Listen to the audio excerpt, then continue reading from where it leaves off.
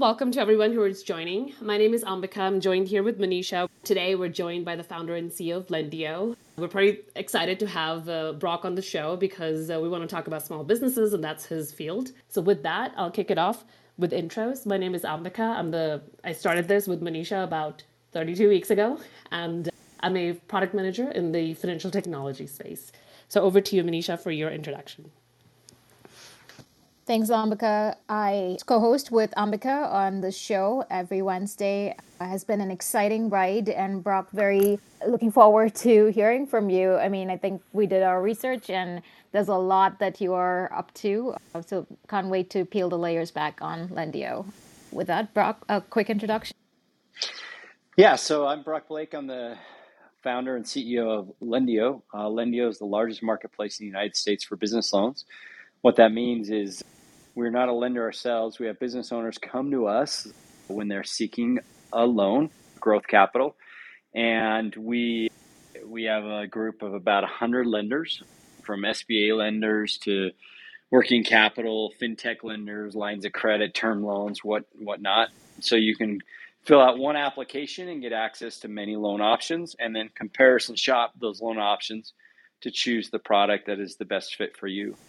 We just celebrated our 10-year anniversary this year. We funded about $13 billion of loans, over 300 and about 50,000 small businesses across the United States, primarily located. Our headquarters is just outside of Salt Lake City. We have office in Manhattan and out on Long Island as well. And we're passionate about all things small business. So super excited to be here today. I appreciate you having me. Thank you for the opportunity to have you, actually. So let's start with just your journey. Where are you from? You said that your company is based in Salt Lake, but are you from Salt Lake? What did you study? What led you to Lendio? Just a little bit about your entrepreneurial journey. Yeah, so I grew up here in Utah. Most of my life, I've lived down in Southern California. I've lived in South America for a few years as well. And I have been an entrepreneur kind of most of my life. I went to BYU. I played soccer there in college. And when I was in kind of playing soccer, I was always doing these side ventures. And I actually entered an entrepreneurial competition. It was kind of like the TV show The Apprentice, for those that remember that show back in the day. But we had 100 applicants, and they narrowed it down to 50. And the 50 of us went through an 8-week boot camp and marketing competition and sales competition and all these different finance competition. I ended up winning. I was one of 5 that won, and we got $50,000 that we could use to go start a business or buy a business or kind of do whatever we wanted. And so with capital in hand, I started interviewing a bunch of businesses to learn from other entrepreneurs, and I looked at a business that was an ice cream shop that we were considering buying and franchising, and I looked at a couple other technology companies. But every business owner that I spoke to seemed like I'd ask them what their biggest challenge was of running their business, and they would say, it's capital. I need capital, and I don't know how to get it. It's such a pain. So kind of started to identify there was an opportunity to help business owners get capital. And so the initial business concept was, well, let's help these business owners, these entrepreneurs, get angel capital. Let's help them raise capital from angel or VCs. And so we did that. It was kind of like a speed dating, or like a dating website. You post your business plan, or maybe like an angel list type business. We did a bunch of different events, and we made every mistake in the book. I mean, we failed so hard, like time after time after time. But we realized that the demand for capital, like business owners, was really high. It was just that most businesses didn't need equity capital. Most businesses are main street businesses, restaurant owners and landscapers and dry cleaners. And so what about kind of, flipping that on its head and focusing on kind of loans and debt capital? And it took me about 5 years to figure that out, but I'm glad we did. And so we shut down that kind of concept and launched Lendio in 2011. So that's the very short story of how we got to starting Lendio. Nice. And so, how did you meet your co-founder, Trent Miskin? He also studied at BYU. He's a computer science grad, and he was had won a kind of a website competition, and so we somehow connected through there. And I'm like, all right, the prototypical. He's the tech guy, I'm the business guy. Let's figure out if we can do something together. Got it.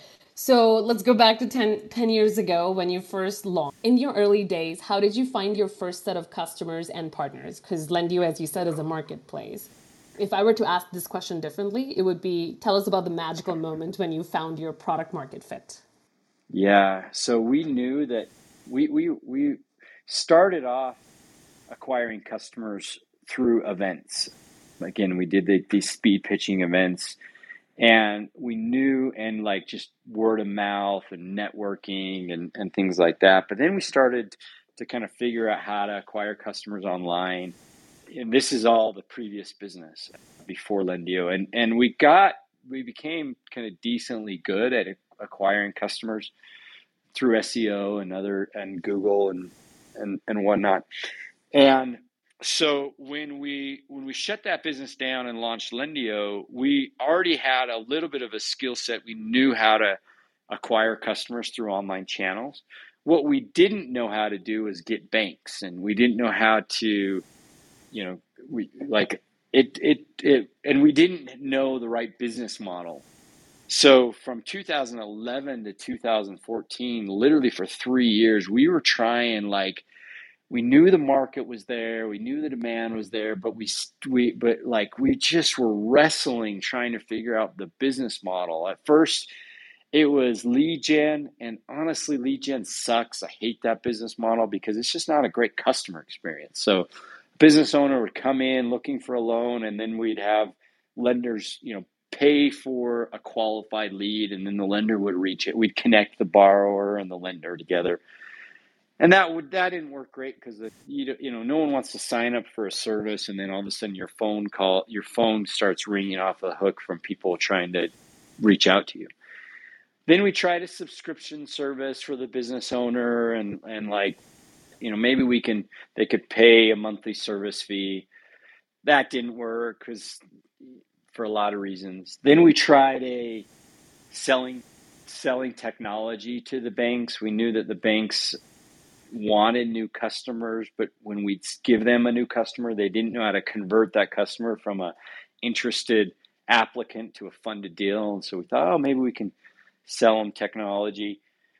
And we started to get a little bit of traction with that, but at the same time we were testing, well, maybe we should kind of do this marketplace where we handle the entire customer experience and give that business owner options, like present options to them, but we help walk them through the experience through either through a person or through our technology. And it wasn't until 3 years later, 2014, where we kind of tested that and we got the customer funded, and the customer experience, like, they loved it. They were like, that was awesome. And the payment on the deal wasn't too bad either. And we're like, well, maybe we've got something here. And so, we started testing that out a little bit more and like doing it manually, and the customers loved it, and it was starting to work. So we started to realize that we had something. Like, we felt like that product market fit finally came 3 years later in 2014, and that's kind of where we haven't looked back since. Is we've built technology around it, we've scaled it, we've automated a lot of it, we've optimized it, and now $13 billion later. So nice. So during those 3 years when you were you've been helping small businesses find capital for the last 11 years, but during the first 3 years, as you were trying to find your product market fit, how did you fund your own company? Did you bootstrap this, or were you able to get some VC funding? We did. We bootstrapped. We also kind of got debt capital, like we put a bunch on credit cards. We kind of got friends and family money. Then we had enough traction where we started to get some angel capital that kind of helped us get through that period. So we raised a few $100,000, and we finally got it to a point where we had enough traction where we could raise, our first kind of Series A was a $6 million. We didn't really have seed stage. We had angel stage and kind of skipped that to a $6 million Series A. Nice, wonderful. And the last question, and then I'll pass it over to Manisha for a business model. You said between 2011 2014, you didn't have a big bank as a partner. So could Right. you tell us about that big partnership, could be bank or whoever, that proved to be an inflection point in your company's journey? Well, what we were going out and adding, every bank in America wanted to lend to new customers. So we knew we'd kind of hit a vein there. The problem is that many of those same banks, they had such a small, narrow footprint of, like, for example, they only could lend with customers in one zip code, or they only would lend to a business owner that had 3 years in business and had $3 million in revenue and was profitable. And so when you put all the criteria of a small zip code, really high criteria, it was like finding a needle in a haystack. And so it wasn't like we could really scale that. And so it was what really kind of started to turn, instead of going to these small community banks, we kind of pivoted and said, okay, let's go focus on some of the larger financial institutions that have a national footprint. Let's focus on some of these fintech lenders that have a different criteria and more automated lending processes. So I don't remember. I think it might have been On Deck Capital, might have been like our first premier kind of national footprint lender that all of a sudden we realized, man, we can send significantly more volume to On Deck than we could to bank, community bank ABC. And so that was a game changer for us. Just to double click a little further, Brock, you've touched on the business model on Marketplace. For me, it's a very fascinating model, right? Like you have two sets of users, suppliers who are your lenders, and then you have the businesses who have the need for financing. What are the core pillars that you think, through your iterative process have identified for a successful marketplace? The innovative processes, sorry, I missed that for a second. Oh, just what are some of the key pillars of a successful marketplace model? Oh, yeah. So two-sided marketplace, there's a few things that are critical to success. So first off, you have to determine who is your real paying customer. Usually you've got one side of the marketplace that's your paying customer and the other side that's benefiting from it. And for us, the business owner, everything for them is free and we get paid by the lender. So that's one pillar that you identify early on.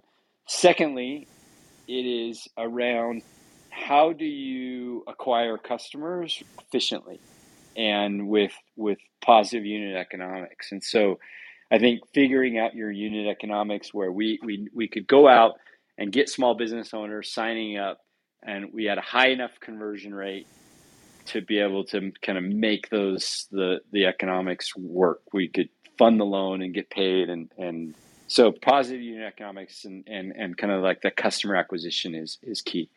The third thing is around creating this moat around data and optimizing your engine. So the more volume that we put through, the more lenders we have, the more volume we put through our marketplace, the smarter our engine gets, because we built machine learning and some other AI around it.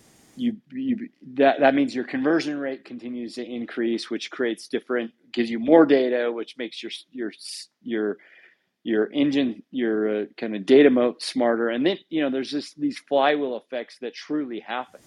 and you get more customers, which equals more data, which with more data is higher conversion rate, better economics. With better economics, you can go and leverage that for marketing dollars, and that flywheel just keeps spinning. And so those are a few of the pillars that for us that we focused on that have once you get that flywheel effect going, that creates kind of a competitive moat that it's hard for others to compete because their their conversion rate isn't high, their economics aren't as good, they aren't able to scale to as many customers, and that's why usually when you have a marketplace, there's kind of a winner takes most. There's kind of usually one or two winners. There's not a second Yelp out there that is like that everyone knows about, or Amazon. Like there becomes really defining winners in that space if that two-sided marketplace is done right. That was super helpful in trying to understand. In the scaling that you mentioned related to the pandemic time, I think you quoted a Winston Churchill line around how it was a moment of reckoning to step up. Would love to hear how the pandemic behaviors and how Lendio stepped up to fill some of the void that was created. Yeah, I was just telling this story in my last meeting. So prior to the pandemic, Lendio was just really consistently growing kind of month over month, quarter over quarter. We were 22 months in a row where we hit our number from growth perspective.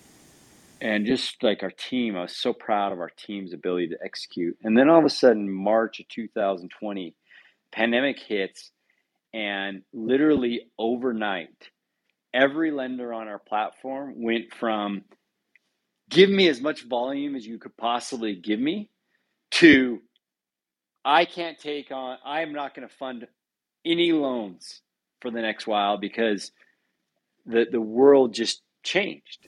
The rug got pulled out from under us. So we went from like zero supply, from like a ton of supply to zero supply overnight. And during this time, we had a choice to make. Like we started to hear about these government programs, these stimulus packages that would include this Paycheck Protection Program, PPP loans, that would allow every business in America to get access to a loan. And there was so little information around it, but we knew that every business owner needed it. We knew that we were positioned extremely well to do it. And while everyone else around us was doing layoffs and furloughs and just saying, you know what, we're going to wait until all this settles, we decided that we were positioned to make an impact on small businesses in America. And we had the technology, we had the brand, we had the position. We didn't know if we could make $1 in revenue by doing it, but we felt like we needed to go after it. So I had read this quote by Winston Churchill that basically says that each individual there will be a moment in their life where they are figuratively or literally tapped on the shoulder and given an opportunity for which they are uniquely qualified to deliver upon. And kind of said, what a shame if in that moment they find themselves unprepared.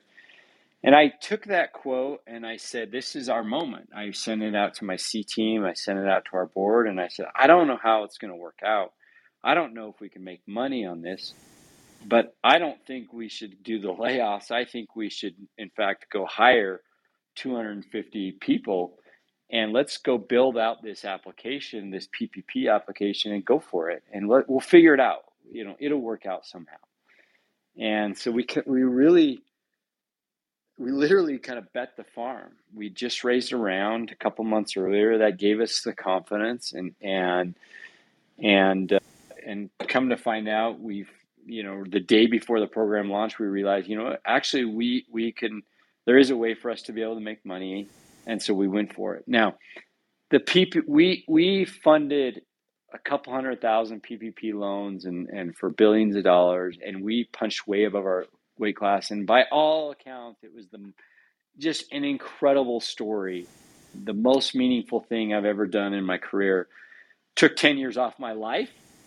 There were some very, very challenging things that we went through along the way, but to help the stories of the businesses that we helped during the pandemic, and them just literally writing us thank you notes or sending us videos of thank yous of how we helped them when their backs against the wall, they needed PPP loan, their bank wasn't helping them.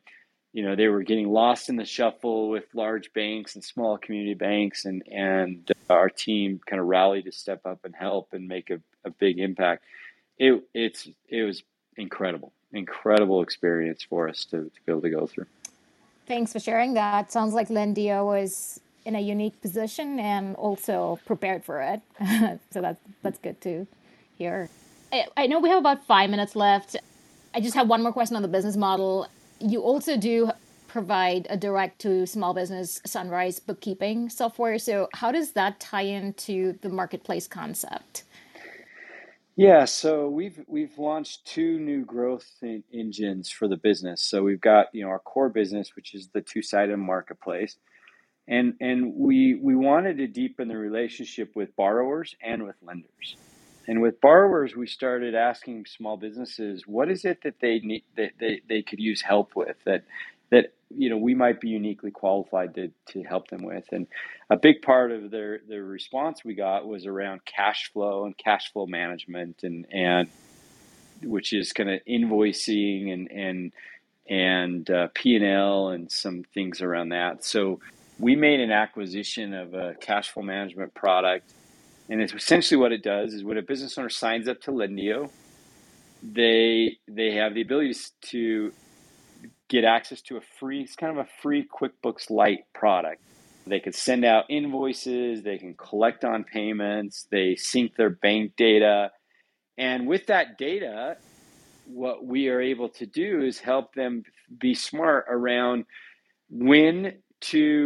how to manage that cash, meaning they usually have 3 options if they're managing their cash closely and they feel like they're going to run out of cash. They can go collect on an invoice, they can hold off paying a bill, or they can get a loan. And we've built some really cool prediction technology that we can now help them say, it's kind of like Mint. Like we can predict that you're going to run out of money in 3 weeks. You should go collect on this invoice, or you know what? You don't have an invoice. Maybe you should get a loan. Then do it now before you need it. Or you're a seasonal business and you're coming in your down season. You're automatically approved for a loan. Get it now before you actually need it is the best time to get it. You're going to get a lower rate and you're going to get better terms. And so this idea we talk about, like the magic happens when you mix cash flow management and lending, where we hope that we can build what I call an always on application, where the business owner never has to go and apply for a loan again.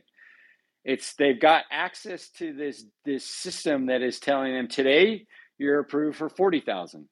Click here to take it, or next week you're approved for $80,000, or maybe it decreases down to $10,000 or whatever. But we're helping them manage their cash, and lending is just an extension of managing that cash. So that's what we're doing there. We also are launching into some lender technology. A lot of banks and credit unions aren't able to offer business loans online to their customers. They force the business owner to go into the branch and fill out a paper-based application. And so the way we're deepening our relationship with our banks is this kind of lender platform that we're going to market with. So anyways, those are kind of our 2 growth engines and how Sunrise fits into our marketplace. Thank you, Brock. So usually our format is 30 minutes moderated and 30 minutes audience questions. I feel like we barely just started, so time flew by. You're great. It's so fun to talk to you. Of all the questions, I guess the last one I will ask you is, how do you make money? Tell us more about your revenue model. Yeah, it's simple. When the business owner gets funded, the lender pays us an origination fee. And so it's all success based on the loan volume that we put through. Wonderful. Okay. So with that, we are now ready to start our audience Q&A.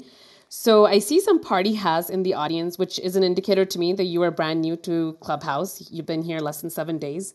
Now we're in the audience Q&A. There are two ways for you to come up and ask questions. First, you can raise your hand. There's an icon in the bottom right. If you click on that, Manisha and I, we're moderators. We can bring you up on stage. And at that point, you can ask your question directly from Brock. Second way, if you're not able to speak, maybe you're in a loud place, you can send us your question and we'll read it on your behalf. We will read your name, so make sure you're okay with us reading your name. And also, just a reminder, we are recording the show, so the questions you will be asking, we will be recording it. So with that, it looks like BB, we have you on stage. Welcome. If you like to first introduce yourself and then please ask your question. Hi, good evening. My name is Bibi and I work for a bank. So I wanted to understand, banks are in the business of lending. Tell us about how you generate demand. I mean, in your business model, how do you find the mom and pop shops that for your business needs? Yeah, great question. So we have about 50,000 business owners that sign up to Lendio on a monthly basis.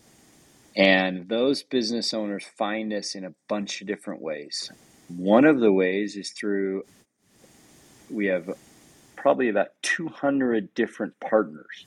So MasterCard, for example, is a partner, and you could go to MasterCard in different portals and apply for a loan through them, and it's really Lendio powering that, or Heartland Payment Systems, or Web.com, or the Hartford, or Staples.com.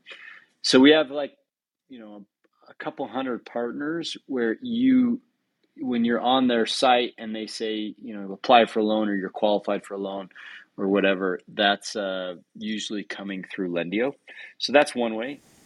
But we also have a bunch that find us through online, whether that be Facebook or Google, or we have, email marketing, so we have a bunch of different customer acquisition channels and a brand that we've built up that drives quite a bit of traffic to us.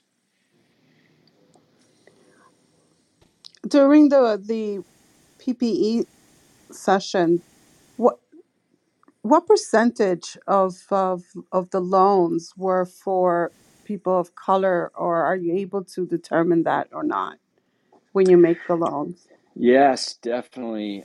And I wish I have the stats. I might butcher them, but one of the things that I was literally the most proud of during PPP is the impact we had on underserved small business communities, businesses that didn't have a relationship with their bank, that maybe either were women-owned businesses, minority-owned businesses, or some businesses that were kind of just small businesses, the smallest of small businesses that banks didn't want to help. And so I wish I could quote the numbers, but I think that about 38% of all of our small businesses that were funded were either business owners of color or women-owned businesses. And I think that's the right number. I just know that whatever the national average was on minority-owned businesses, we were double. I think the national average, I can't remember with PPP. And sorry, I wish I had the stats in front of me, but we doubled whatever the national average was of minority-owned businesses getting funded. We actually more than doubled that percentage. So that 38%, I can't remember if that's the right number, and I'm not at a place to pull up my stats, but it's okay. Anyways. Well, thank you for supporting our community. Yes, in fact, in post PPP, we've done a partnership program with MasterCard, where we call it it's access to capital to underserved communities, and you could Google it, and some of the webinars and things that we've done. We've got quite a few lenders on our platform that we've gone out and found that specialize in the different minority communities. So that some that focus on the Hispanic community, others that focus on Black-owned businesses. We've done a bunch of programs around that, and I think that one of the things that we're passionate about is that everyone have access to capital, regardless of racial background, regardless of gender, regardless of other things, that they're looked at based on the profile of their qualifications as a business, and helping increase the number of the underserved communities that are getting access to capital. So it's something that our team has done a lot around, and we're pretty excited about. Great, thank you, Bibi. Over to you, Vinay, if you want to introduce yourself, and then please ask your question. Sure. Thank you so much for this, and thank you so much, Brock, for the time to explain things. And great job supporting the small businesses. So I am based out in Toronto, Canada, and I do work currently in the startup ecosystem place, connecting entrepreneurs, businesses, and communities, more from an economic development point of view. So 2 questions to you. Number one would be, you mentioned COVID kind of accelerated the precarious financial situation of the small businesses. So as a company, is there anything you're doing in terms of educating the small business owners? I do see Sunridge and, the cash flow product you mentioned, but from an education perspective, how are you helping these small business owners? Yeah, from an education perspective, we have a whole team that's dedicated to content and guidance for small businesses. So, primarily in the form of, we have newsletters that go out, we have webinars that we do, we have other blog posts and other content, and then we also have tools, especially within Sunrise, to help them manage their cash and give them kind of the dials and dashboards that they need to be able to make good decisions around their business. I think that what we found is we, early on in my kind of journey through this business, we spent a lot of time focusing on education. And because business owners, they need it. I'm an entrepreneur myself, and I need it. But what we found is that they're less interested in the education and just more interested in I need a loan.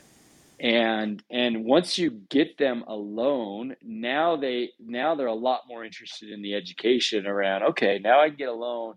How can I use this loan effectively and make sure I put it to good use and get ROI out of it? So we've got a customer success team that once a business owner gets approved for a loan, we reach out, we have a dedicated person who reaches out to them, and we have a whole content program around kind of providing some of that education and like best practices and things they can do. But I also want to say, like, I don't want it to come across like we're the best. You want to do something that you're best in the world at, right? And we feel like, we're the best in the world as a business loan marketplace. We're not the best in the world as kind of an education platform for helping those small business owners. And we don't want to try and do that necessarily either. We'd rather partner with and work with groups like you or small business development centers or other resource centers where it's like, we'll help you get the loan. Let us refer you to other people who really focus on providing guidance and education. Yeah, great point, Brock. Thanks so much for that. And the second question is, you as a small business owner, I see that there are a multitude of products available for me to access. So what has been the uptick? Are there any trends you have seen in terms of cross utilization of those products. Because if I come in, let's say I come in as a small business owner, I have Sunrise, and then I start, more like an invoice funding. But then, what has been the uptick from a customer point? If this is private data, no worries. But just curious. When you say uptick, are you saying what is like from one product to another product, or Yes, are you saying yes, new product yes. categories that we've seen? No, from one product to another product, because I see that you have the small business term loans, and then you have the Yeah. cash flow, and you also have the credit card. So just curious to know. Yep. So I will say 55% of our customers come back to us for a second, third, fourth, fifth loan, which is a stat we are really proud of, meaning we have high repeat customers. Usually when a business owner comes in, whatever loan they're qualified for, we want their second product to be a larger loan in size if that's what's good for them, with a lower rate. And so as they come in, they get a loan, they pay that down. What they do is they prove that their it improves their credit worthiness, and so they qualify usually for a potentially larger loan size and a lower rate. And then we also, every time they come in, the application is trying to figure out what is the desired use of funds. So at first, they may have come in for a working capital loan that they're going to use for payroll or marketing or something like that. But the second loan, it may be they're trying to qualify for an equipment loan. They need to buy a piece of equipment. Well, then that evaluation process and that uptick is going to be a totally different, experience when they're looking for an equipment loan or an SBA loan or a commercial real estate loan than it was with a working capital loan. So the uptick is that 55% number that they've come back to us for a second or third or fourth or fifth loan.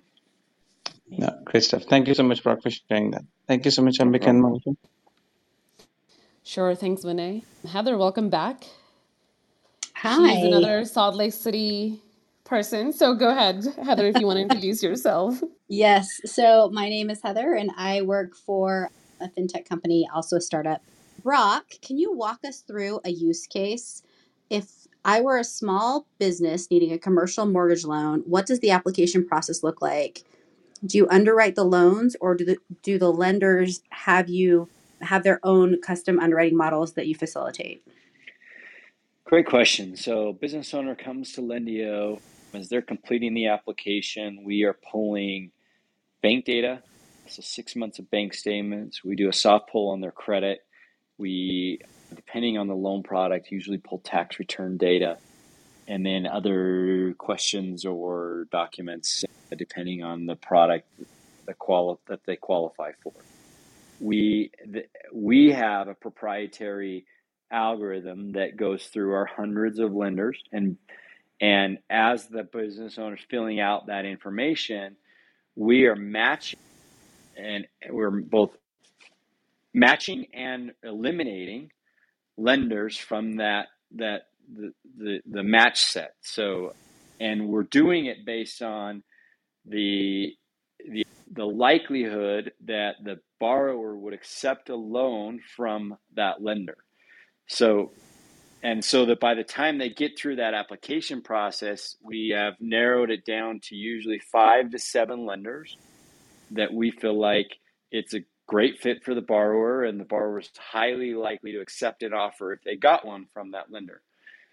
Then we send that application off to that lender through an API. They underwrite it and then send back to us an offer or a decline. And then we present those offers to the business owner in a way they can comparison shop them. Thank you. No problem. Thanks, Heather. And Vahid, hi, welcome. Would you like to introduce yourself and ask your question? Yeah, sure. Thank you for having the room. Thank you for taking the time and kind of educating us on this. What would you say, Brooke, would be the top 2 loans that independent freelancers apply for and they get what are the top 2? Because in your website there's a lot of different types, and what have you seen is the fastest approval rate? Yeah, so usually it's a cash flow loan, which means the bank is underwriting the bank data, your cash flow in your business bank account. I'll tie in an answer. One of the biggest challenges, and actually the biggest opportunity right now, is like coming out of the pandemic. In the last year, there have been more new business starts in the last year than any year in the history of the US, meaning more entrepreneurs have started new businesses. And a lot of those businesses are independent contractors, sole props, this gig economy.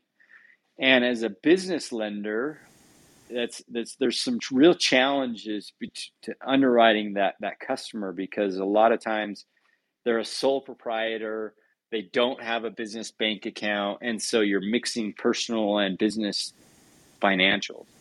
And so there's a couple of things that I would mention with that. The first thing is to kind of highly recommended for any sole props or independent contractors or gig economy is to create a true business bank account, and so that you can track and there is visibility into and to be able to underwrite that loan. And whether that cash loan is a line of credit or a term loan or whatever, but they're really trying to underwrite based off of the cash flow of the business.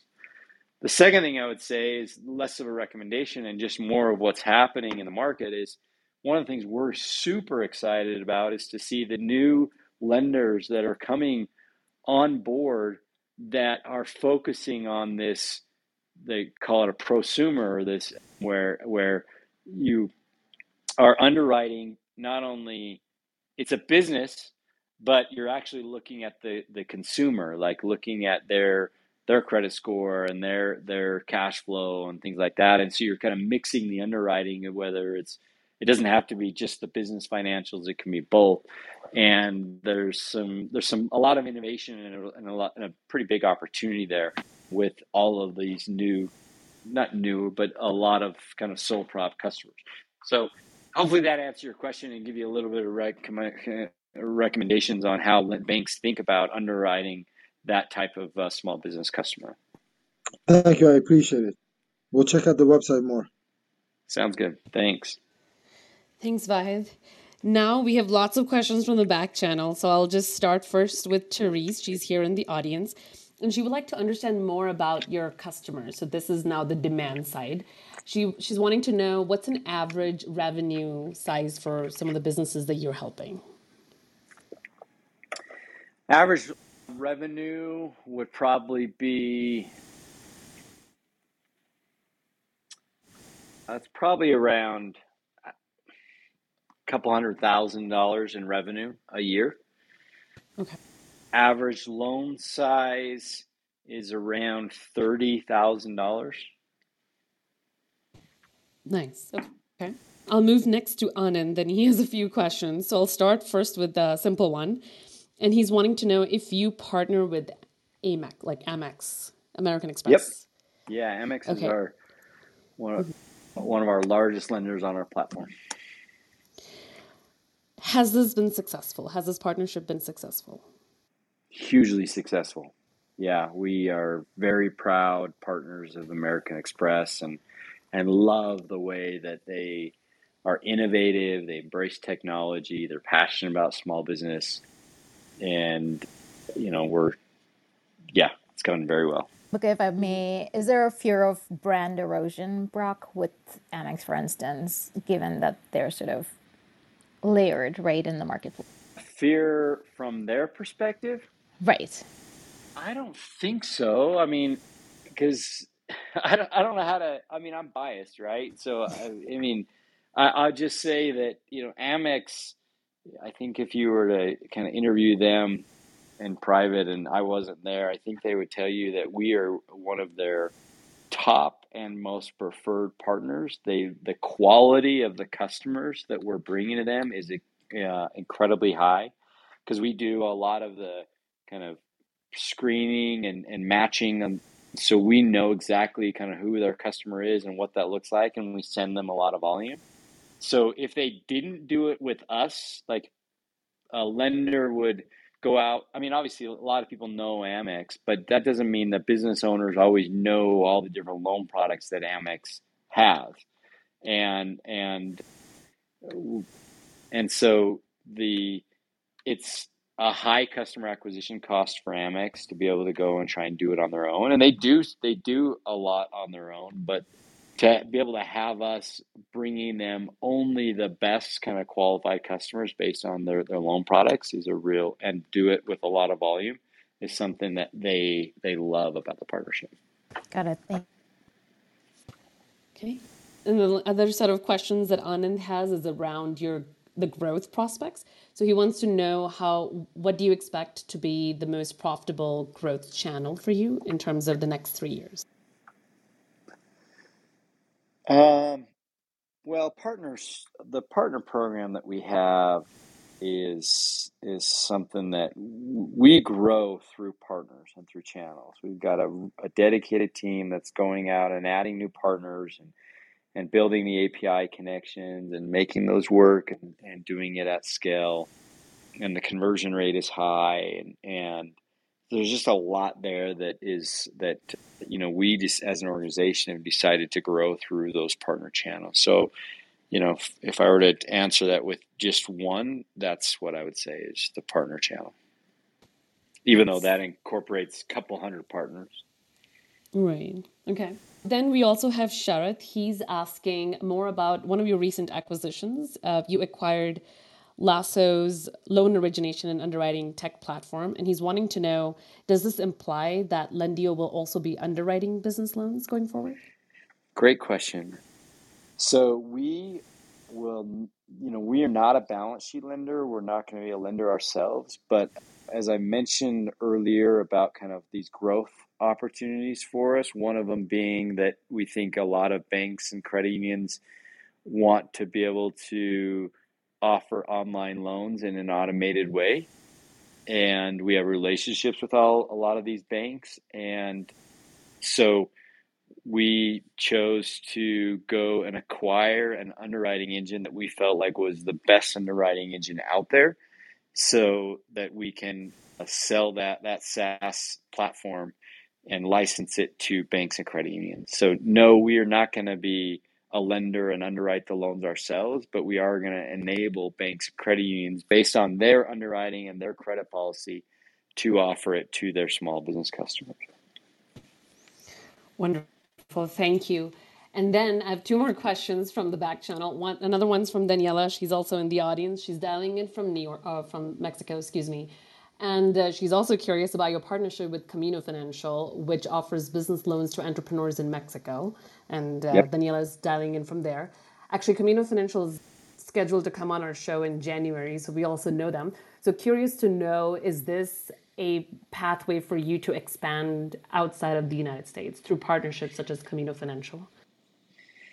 Yeah, so that was actually when we were talking about minority-owned businesses earlier.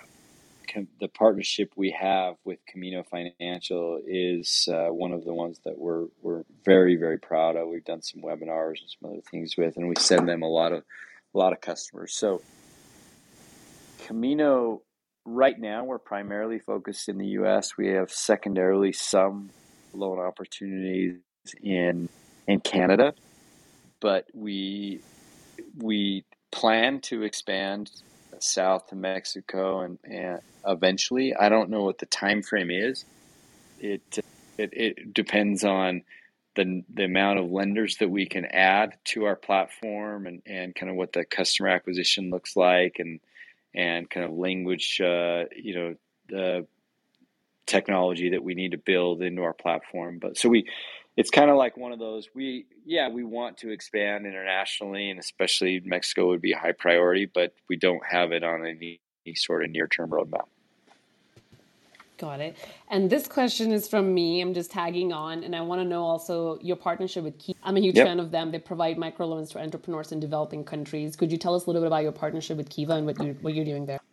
Yes. So Kiva, we are one of the top partners on Kiva as far as number of loans funded. There's very few that have funded as much or more than Lendio. And what we decided to do a long time ago was create what we call Lendio Gives. We don't make it a big deal and do a bunch of marketing around it. even though we could. But we said, you know what? We think there's an opportunity to make an impact outside of the U.S., especially in third world countries, and through entrepreneurship. We believe in entrepreneurship and the impact it has on the lives of individuals. And so we said, for every loan that we fund on our platform, we also want to fund an entrepreneur in a third world country.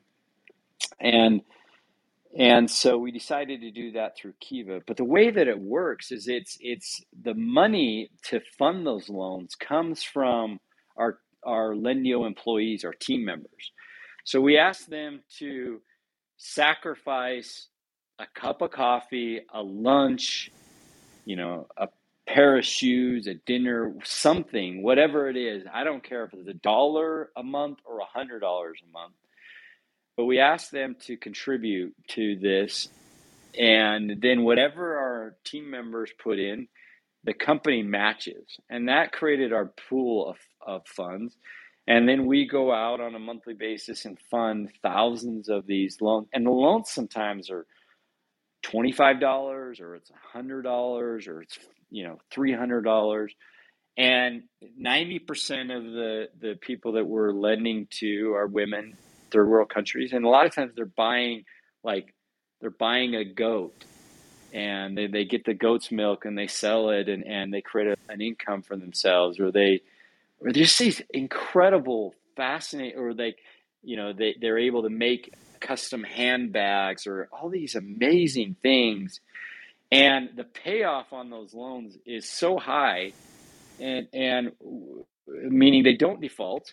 And we take the payoff and it's evergreen. So we recycle it back into a fund, and the next month we are now able to fund 1,500 loans, and then it's 2,000 loans, and it's just this evergreen fund where we're helping these entrepreneurs throughout the world.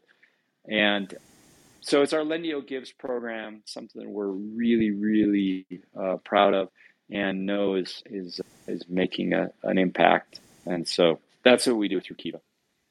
Wonderful. Thank you, Brock. I know you have a hard stop in 2 minutes. So the last question I'll ask you it's from James. He's also in the audience, and he's asking, how does Lendio plug in a new lender into your marketplace? In other words, what's the onboarding process for a lender? Yeah, so we have a team that's dedicated to doing the analysis. We're trying to look at a few things. One, primarily, what is the customer experience? Like, there are lenders out there that, we just, from a branding perspective, they don't take very good care of their customers, and we would prefer not to add them to our marketplace. So we look at customer experience. Secondly, we look at, is it a unique loan product that will, something new to our marketplace that we don't already have, because we want additional new loan products and new options. Third, we look at what's the technology like? Is it automated or is it completely manual? And then we look at kind of their business practices and financial performance. Do they have the capital? Do they give, just like business practices and our ability to partner? And then last, we look at are they well capitalized to fund the volume that we could send them? We don't want to bring on someone and they can only do 10 loans or whatever. So there's a few things that we evaluate that we go through and put out a scorecard to determine whether it makes sense to add them on our marketplace or not. Great. Well, with that, we're out of time. So thank you so much, Brock. I want to be mindful. You mentioned a few times that you had a hard stop. So I want to be mindful. Thank you for your time. And I personally learned a lot, and I think I can speak for the entire audience. This was very insightful. Thank you for your time today.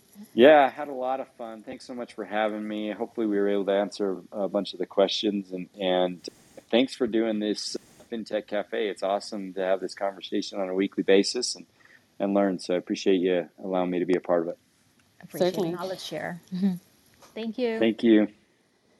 And for the audience, next week will be our last show for the year, and we'll have eToro. This is our first crypto fintech, and we'll have the CEO for the U.S. operations of eToro. Same time, Wednesday, 5 p.m. Pacific next week.